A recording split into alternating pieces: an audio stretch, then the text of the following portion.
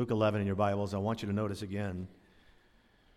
Verse 13 of this text, the Lord Jesus concludes his very detailed teaching about prayer with a sort of final argument that crowns, if you will, the entire text. He says, "If ye then, being evil, know how to give good gifts unto your children, how much more shall your heavenly Father give the Holy Spirit to them that ask him?" In other words, sinners as we all are, imperfect and selfish sons of Adam, nevertheless, we still hear the pleas of our children. Look at verse 11. If a son shall ask bread of any of you that is a father, will he give him a stone? Or if he ask a fish, will he for a fish give him a serpent? Or if he asks an egg, will he offer him a scorpion? And so here's the picture. Here's a father, Jesus says. And say his little boy says, "Daddy, I'm hungry. Can I have some food?" Well, that father, being a sinner and therefore flawed, he still knows how to give his child what he needs and sometimes what he wants. And that the last thing that father would do is give him the opposite of what he needs, a snake for a fish. And so Jesus says, well, if you fathers being evil know how to give good gifts unto your children, here it is, how much more? Now wait a minute. Because here's where a lot of people read this text but miss the greatest glory of all. For the most part, people read this text and all they can think about is, well, I asked for this and Jesus said I didn't get anything I asked for. It's not what he said. It's a relationship of a father to a child. But they just look at that and they forget or they overlook the greatest glory of everything that Jesus says here. Look again at the last part of verse 13. How much more shall your heavenly Father? Now you say, Pastor, why is that such a glory? And why is verse 13, as you said, a concluding and final argument? Because, beloved, it is connected and it goes back to what Jesus says at the beginning of the text.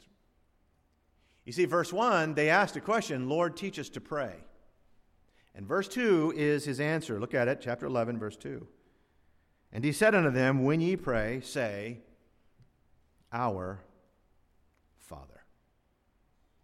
Now, beloved, hear this carefully. This entire discussion from the beginning, verse 13 to the end of it, all of it begins and ends with the fatherhood of God.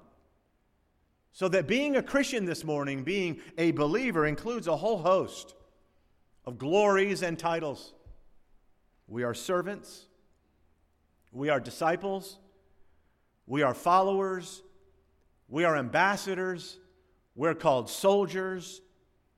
We are all of this and more in the Bible. However, when Jesus taught the disciples to pray, he didn't tell them to say, Our Master who art in heaven, or our teacher who art in heaven, or our king or our general. What he said was, say this, Our Father. Our text says, how much more shall your heavenly Father? Again, this is the real glory. And that Jesus was telling them, and he's telling us today, that his Father is our Father. That his family is our family. That his home is our home. In my Father's house are many mansions. I go to prepare a place for you. His home is our home. And as the people of God and as the church of God, as the household of faith, being born again into this family, that's what it really means to be a Christian. And so it is this morning. I really hope you'll listen carefully. I want to speak this morning on the subject, family ties. Family ties. You know, family ties is actually a legal term in the world of jurisprudence. It has a tremendous meaning. It includes a lot of things we're going to look at today. Let's pray. Father, thank you for your word. And Lord, I pray you will still our hearts. We sang just a moment ago that we're a child of the Father, joint heir with the Son. May we understand afresh and anew what that means for us as your people. Please, in Jesus' name, amen.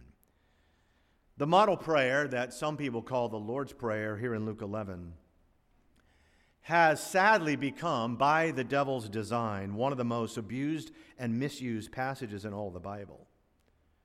As a matter of fact, in spite of our Lord's very clear warning about not using vain repetitions in prayer to God, just repeating a bunch of words over and again, the devil has taken this glorious text that is full of spiritual truth and led millions of people to use it as that very thing, a vain repetition. Our Father which art in heaven, hallowed be thy name, thy kingdom come, thy will be done. Our Father, and so on and so goes. You know, folks, that's not what Jesus wanted. You realize that there are dozens of prayers recorded in the New Testament after this text. Prayers by Peter, and John, and Paul, and by James, but never one time do they use the words of this text in a vain repetition. You know why? Because that is not how a child talks to his father. Children do not speak in Gregorian chants or mystical ohms. Do you think little KK goes up to her dad and says, Om Domino Nostri, guacamole, I stubbed my toe, Daddy? No. Our Lord gave this model prayer in answer to a question. And in his answer that's filled with wondrous truth, he reminds us of the glories of our family ties. You know, when Jesus said in John 8:44, ye are of your father, the devil. So he said that to people? Mm-hmm. He said, ye are of your father, the devil. It's a reminder that not everyone yet has God as their father, but you do. If you're saved today, you do. John 1:12 says, but as many as received him, Jesus, to them gave he power to become the sons of God. 2 Corinthians 6:18, and I will be a father unto you, and ye shall be my sons and daughters, saith the Lord Almighty. You see, folks, the family ties that Jesus promises here isn't just legal, it's not just judicial, it is also familial. It includes the blessedness, the joys, the hopes, all the love and eternal life of knowing that God, the Creator, is our Father. And on this Lord's Day morning, I want to remind all of us and myself that He is a Father who has 6 divine attributes presented in this prayer and in this text. What are they? Number one, the first one you notice, number one, is in verse 2, our Father is great. Notice what it says. And he said unto them, when ye pray, say this, our Father, which art in the White House.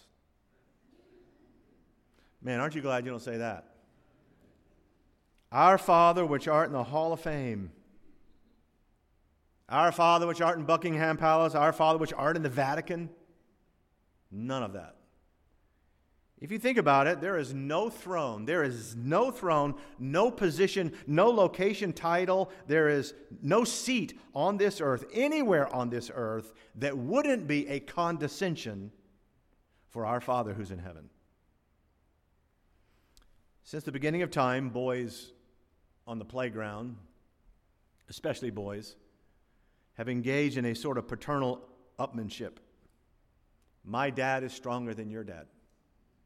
My dad is smarter than your dad. My dad is richer than your dad. Over the elementary school, there were kids there taking turns explaining what their dads did for a living. They were supposed to come up and tell the class what their fathers did, and the little girl got up, and she said, my daddy's a firefighter. He puts out fires, and he rescues little kittens. The boy stood up, my father's a doctor. He saves lives, and he makes sick people better. It went on for a while, and this little boy named Johnny stood up. He was terrified. He was nervous. He said, my dad's a loan shark, a debt collector. At night, he's a used car salesman. Sometimes he's a telemarketer for Wall Street lawyers who deal in opioids. Shocked, the teacher pulled him aside and said, Johnny, is all of that true? He said, no, I made it up. Because I'm embarrassed of my dad's real job. And the teacher said, well, what does your daddy do? And Johnny began to cry, and he said he plays for the Denver Broncos.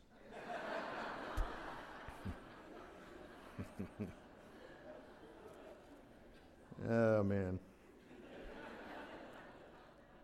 But you know, it's true. Little boys do this. They've always had this sort of innate urge to proclaim the greatness of their father over someone else.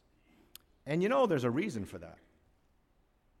The good news this morning is that your father really is greater. You talk about family ties, just line them up. Name any of them or all of them: Buddha, Krishna, Allah, Baal, Shiva, Horus, Zeus, Dagon, Osiris, Odin, Lucifer. All of the false gods, all the imaginary deities of this world, they don't have an ounce of true greatness. And none of them can approach the God of heaven. When I was a little boy living overseas in Turkey, I had a teacher in the 2nd grade. And it was a public school, but it was, a base school. She taught us a prayer. And every time we would go to lunchtime, we would pray this prayer. We memorized it. God is great. God is good.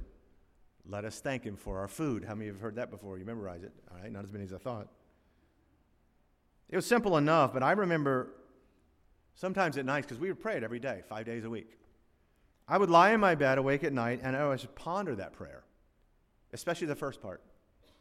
God is great. And I would think I wonder how great He is. My 7-year-old mind would think, and ponder, well, He's greater than Mickey Mantle. That's amazing. And I would think, wow, He's greater than the Lone Ranger. I can't imagine that. And I remember one night sitting there thinking, He's so great, He's greater than my dad.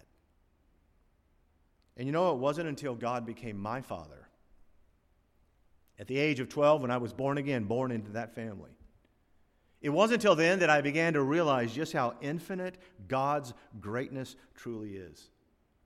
As a matter of fact, beloved, when the father of this world, the father of lies, ever tries to intimidate me, and if he comes to you as he does, and as we're told he does in the Bible, if he comes to you to try to intimidate or boast or threaten, just remember, greater is He that is in me than he that is in the world. He's just greater. Your Father is great, but that's not all. And I'll tell you what, I'm glad that's not all. Because in number 2, you'll notice, He's also good. Verse 2 again, and He said unto them, when ye pray, say, Our Father, which art in heaven, hallowed be thy name. Now, wait a minute. And by the way, can I just say this parenthetically? I didn't plan on saying this. His name is holy. You shouldn't just throw His name out there. You young people, just because you hear it on TV all the time, or your friends say God or oh my God, or just, His name is holy. Hallowed, holy. What does the word hallowed mean? It means pure, righteous. So that the reason we hallow, beloved, His name is that it represents all that He is in His holiness and all that He is in His goodness. That 2nd grade prayer that I learned, the theology, is actually correct. God is great. God is good. In fact, think about the wonder of this truth. That God is just as good as He is great. The vast universe that He spoke into existence doesn't just show His greatness, which it does. It also shows His goodness. And in all of His eternal greatness, never lose sight of the fact that He's filled with eternal goodness. I'm reminded when the rich young ruler came to Jesus in Mark 10 and called Him, quote, good master. And Jesus looked at him and He said, why do you call me good? There is none good but God. And of course, the Lord was teaching that man not only that He Himself, Jesus, was God, was deity, but that the ruler who did a few good things was not good. John 1:5 says, God is light and in Him is no darkness at all. So you see, beloved, our Heavenly Father isn't good like my dad was good or like we think we are good. Our Father is the Father of goodness. He has intrinsic goodness. His nature is good. In etymology, the word father really denotes origin. I came from my father. He fathered me. There's the father of modern medicine. There's the father of our country, and so it goes. Well, guess what? God, our Father, is the origin of goodness. Hollywood didn't come up with what's good and not good. Hollywood didn't come up with what's compassion, what's virtue, what's righteous. They don't even really understand what good is. It's upside down to them, as the prophet said. Our media, for all of their talk or writing about justice or law or lying or guilt or truth, they can thank their lucky stars that people don't know the truth about them. And people who don't know the Father, which at one time includes all of us, they really don't know true goodness. And that's why it's a glory this morning. If you're saved today, you've been born again, it is a glory to be in God's family. Look, the enemies of God, have you noticed that they are the hateful, angry, dark, destructive family?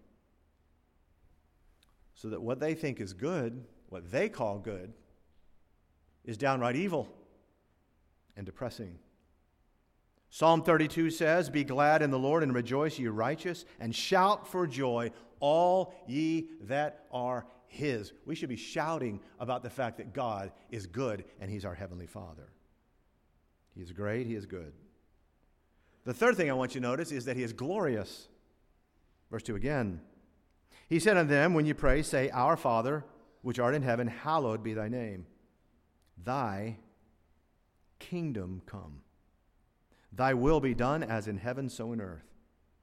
Now, I'm going to ask you a question. Did you know this morning that you have a father who has a kingdom? Now, I know a lot of fathers have kingdoms in this world. Jennifer Gates, that's Bill Gates' daughter. Bill Gates has a kingdom. She'll probably inherit most of it. Salman al-Saud, his father has a kingdom called Saudi Arabia. His brother, Sharm el-Sheikh, in 6 hours, this man's brother lost $359 million and 5 of his 9 wives playing poker at the Sinai Grand Casino. For real. He used his wives as collateral to borrow $25 million, and when he lost that, he just left them behind when he flew back home. Well, if you can bet on poker and lose $359 million in 6 hours, that's a rich kingdom. There have been a lot of rich kingdoms in this world. But can I tell you what they're not? They're not eternal. Jesus said, for thine is the kingdom, and the power, and the glory, forever and ever. Amen. Forever, Pastor? Yes. When King David, after his long and glorious reign was over in Israel, he was giving a benediction. I want you to notice what he said in it. It's verse 11, 1 Chronicles 29. Thine, O Lord, is the greatness and the power and the glory and the victory and the majesty, for all that is in the heaven and in the earth is thine. Thine is the kingdom, O Lord, and thou art exalted as head above all. Amen. And I can tell you as a child of God this morning, I cannot, honestly, as I stand here, honestly, I cannot think of anything in the world that I would desire any less than to be the son of a father who has an earthly kingdom. Not for me. Well, Pastor, my father is the Prince of Monaco, and he's of the royal house of Grimaldi. Awesome. I like Grimaldi's pizza, but that's yours. Well, I'm King Charles, king now. My father was the Duke of Edinburgh, of the great British Empire. Cheerio. Jolly good. I don't want it. I wouldn't want it. What good is any earthly kingdom? King Herod murdered to keep a crown on his head, when right in front of him was the King of glory. Of the increase of his kingdom there shall be no end. His name is Jesus. His father, he's my father. I'm a joint heir. John Newton, when he was contemplating the glory of the British Empire, just before he died in 1807, he wrote these words. Savior, if of Zion's city I through grace a member am, let the world deride or pity, I will glory in thy name. Fading is the worldling's pleasure, all his boasted pomp and show. Solid joys and lasting treasure, none but Zion's children know. Glorious things of thee are spoken. Family ties, oh yeah, our Father is great. Our Father is good. Our Father is glorious. And then number 4, I want you to notice our Father is generous. Verse 3, give us, this is what Jesus said we should pray. Give us this day by day, our daily bread. You know what? Let me go back to the second grade again. That prayer. God is great. God is good. Let us thank Him for our food. And not just our food, of course. Bread is the basics, the sustenance. Our family, our homes, our income, our clothing, our health, our nation, our salvation, our church. Every good thing comes from above, from the Father of lights. As a generous God, oh my goodness, folks, doesn't He just open up His hands of blessing? Doesn't He, as the psalmist said, daily loadeth us with benefits? Oftentimes when I hear unbelievers, agnostics, atheists, and so forth, they're all over the place. They have the bullhorn. And when I hear them gripe and complain as they indulge in the bounty of God's goodness, I think to myself, you don't like the Bible. You don't like true Christianity. But my Father is the one who is giving you food. Our Father is the one who has granted them the air that they breathe, the health they enjoy. All of that is from the Father of the family. And when they just point out, well, Mother Earth, Mother Nature, or the planet, I always think, you're just a freeloader. You're enjoying the Father's blessings and the Father's creation, but by not recognizing Him, you're just a freeloader here. Richard Dawkins said these men fly all over the world like a king, reveling in the finest things in life. And all the while, they just deny the goodness of the one who's provided those things. He and his ilk may not like us, but our Father feeds them. And it's a reminder to me that our Father is great, that our Father is good, He is glorious, He is generous. And then number 5, you'll notice our Father is gracious. Verse 4, and forgive us our sins, for we also forgive everyone that is indebted to us. Now, wait a minute. Forgive us? Look at the last line. Deliver us from evil? Yes, from evil. You see, beloved, I want to remind you that this prayer opens with the holiness of God. God is holy. Hallowed be thy name. He's not on earth. He's in heaven. He's in glory. As sinners, therefore, we need the grace of God. In other words, we didn't get into the family, if you're in the family today, we didn't get into this family because we're any more worthy or deserving or better than anybody else on this planet. We got in by grace because the Father sent His Son, who died on a cross, who shed His blood and paid the debt for all of our sins. In fact, that's one of the truly great things about this family. We were all lost. We were all broken and destitute in this world. But God, who was rich in mercy. John Owen, the Puritan, was in the woods collecting sticks for his evening fire. And he noticed as he was gathering them how crooked they all were, but differently. None of them were really straight in length and weight, and knots and crookedness. And as he formed a bundle of them, he had a little challenge of carrying them, and he solved that challenge by getting all of them back to the house with a common cord. You just take all those various broken sticks and you bind them together in a single bundle with one rope.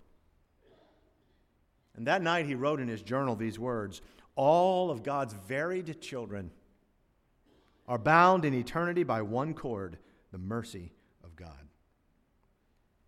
And this is why, beloved, there's no room for pride. There's no room in this room for self-glory. There's no room in God's family for it, because we're all sinners saved by grace. Family ties, we are bound together, all of us, by the common cord of the Father's love for us. And can I just say, by the way, that that's why mature believers are never, ever impressed by celebrity or fame? We are never pulled away by, oh, Pastor, hey, this has happened in the past. Do you know who's in the auditorium? Do you know who came today? We've had lots. I'm not going to name names because it doesn't matter. But we're not impressed by that. We're part of a family. Years ago, Louise and I were just in the ministry. You old-timers will remember this story. I was in my early 20s. And I was taking a group of young people to Flint, Michigan to a youth rally, just like we just had. And on the way, we were goofing around, having a good time on the way back, and one of our teenagers had a leather jacket. I put it on. Another one had sunglasses. I put that on. Hey, Fonz was all the thing at the time. We stopped at Wendy's to eat, and I said, hey, listen, all you guys go in. I'll come in last later, and when I go in, after you're seated, stand up and ask for my autograph. And I know, it's pretty pathetic, right? I mean, well, it was my 15 seconds of fame. Just do that. And I thought, yeah, it'll be fun. So we did it. I said, when I walk in, act like I'm a celebrity. I'm somebody. Sunglasses, leather jacket. And I walk in, and all these teenagers, my teenagers, like, oh, there he is. They run. They play the role really well. But what blew my mind is that in addition to my youth group, there were complete strangers that got in line to get my autograph. My teenagers were like, can you sign this? Sure. Can you sign this? And there was like 3 or 4 of them strangers. Can you sign my napkin? Sure. Let me sign. Dummy me, I signed Jim Blalock. Who's Jim Blalock? That makes no sense. Should have a stage name ready. But this is the thing that I thought about. And in fact, it became my devotion on the way home to those teenagers. All these people hungry for identity, lining up for an autograph from someone they didn't even know. Just, maybe. Look, God's children don't need any of that. Not if you're a child of the Father. We have an identity. Galatians 3:26 says, for ye are all children of God by faith in Christ Jesus. Our Father is great. Our Father is good. He is glorious. He is generous. He is gracious. But the best part, the most important part, is that number 6, our Father is guaranteed.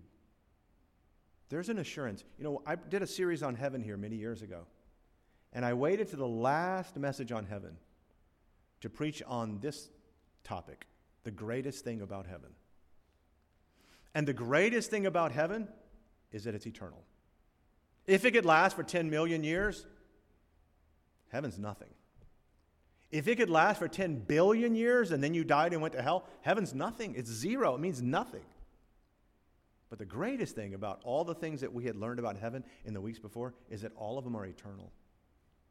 The greatest thing about the greatness and the goodness and the grace of our God, the greatest thing is that it's guaranteed. Thine is the kingdom forever and ever. Amen. In other words, unlike my earthly father who I love, who I baptized, whose funeral I preached 13 years ago, unlike my dad, my heavenly Father will never need a visit in the hospital or a prayer for strength or a memorial service, because our Father is eternal in the heavens. And beloved, this is why I'll also see my earthly father, my dad, again one day. The only reason that salvation is guaranteed, and it is if you're saved, is that the Father is guaranteed. Beloved, what a family we have. We have the same Father. Now look, the children are not all perfect. The Father's children are like different cricket sticks. The children are all the same. We're all different. But we have the same Father. And when He's finished with us, all of us will be like Jesus. All of us are joint heirs with the Lord Jesus Christ. I was thinking about that this week, and a thought entered my mind, and I had to think it over 3 or 4 times. And I mean, I've been pastoring for 36 years. I've been in the ministry for well over 45 years. But I still had to think about, is this okay? The thought that I had in my head was this: I'm going to live as long as God lives. Why? because he's my Father. I'm going to live as long as God lives. Look across the page at chapter 12.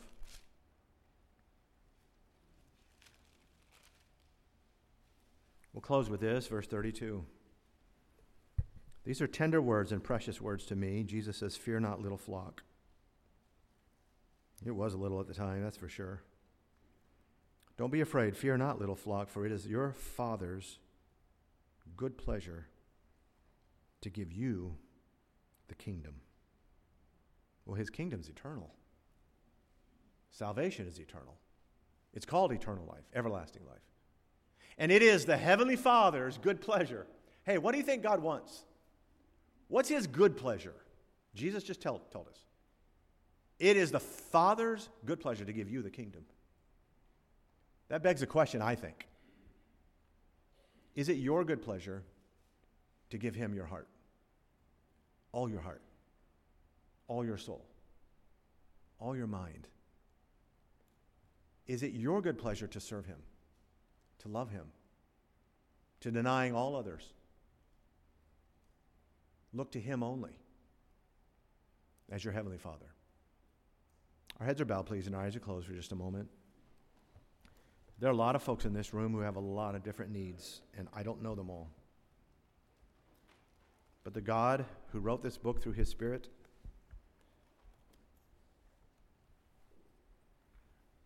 a book that is a discerner of the thoughts and intents of the heart, can take his word and speak to every heart.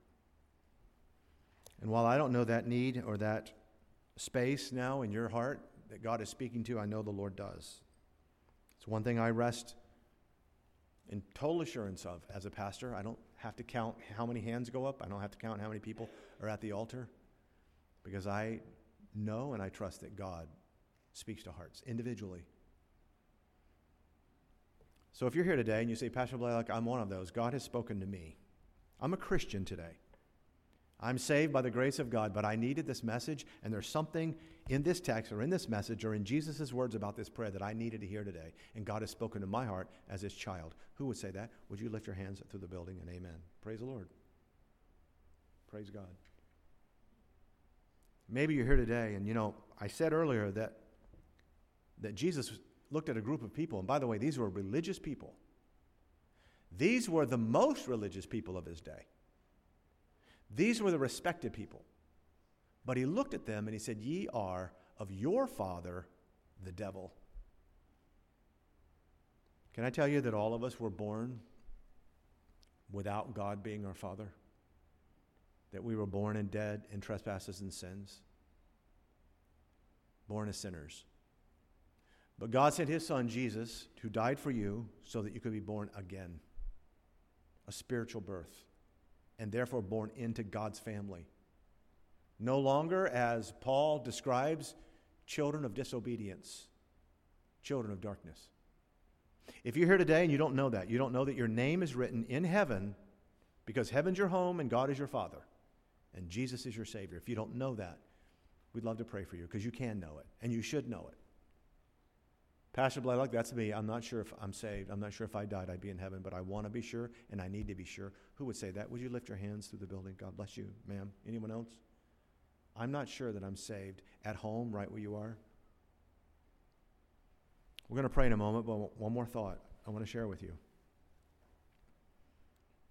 Earthly fathers have a great influence, but that influence can go both ways.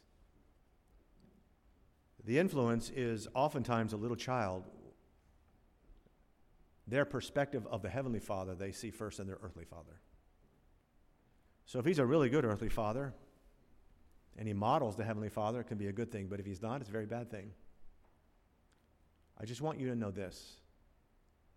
Your earthly father is not your Heavenly Father. If you were rejected, ignored, beaten, abused, misunderstood by your earthly father, God has called you to come to him, to understand that he is your Heavenly Father. He's your eternal Father. And his way is perfect with you. Perfect. Trust him today, won't you? Give him your heart. Look, if it is his good pleasure to give you the kingdom, give him your heart, your devotion, your love, your service, all the days of your life. Father in heaven, bless the invitation. Thank you for your word. And Lord, these who have asked for prayer, please draw them to you. But all of us, may we walk out of these doors today recognizing that we're children of the Most High God, your children. We don't need to seek identity and fame or fortune.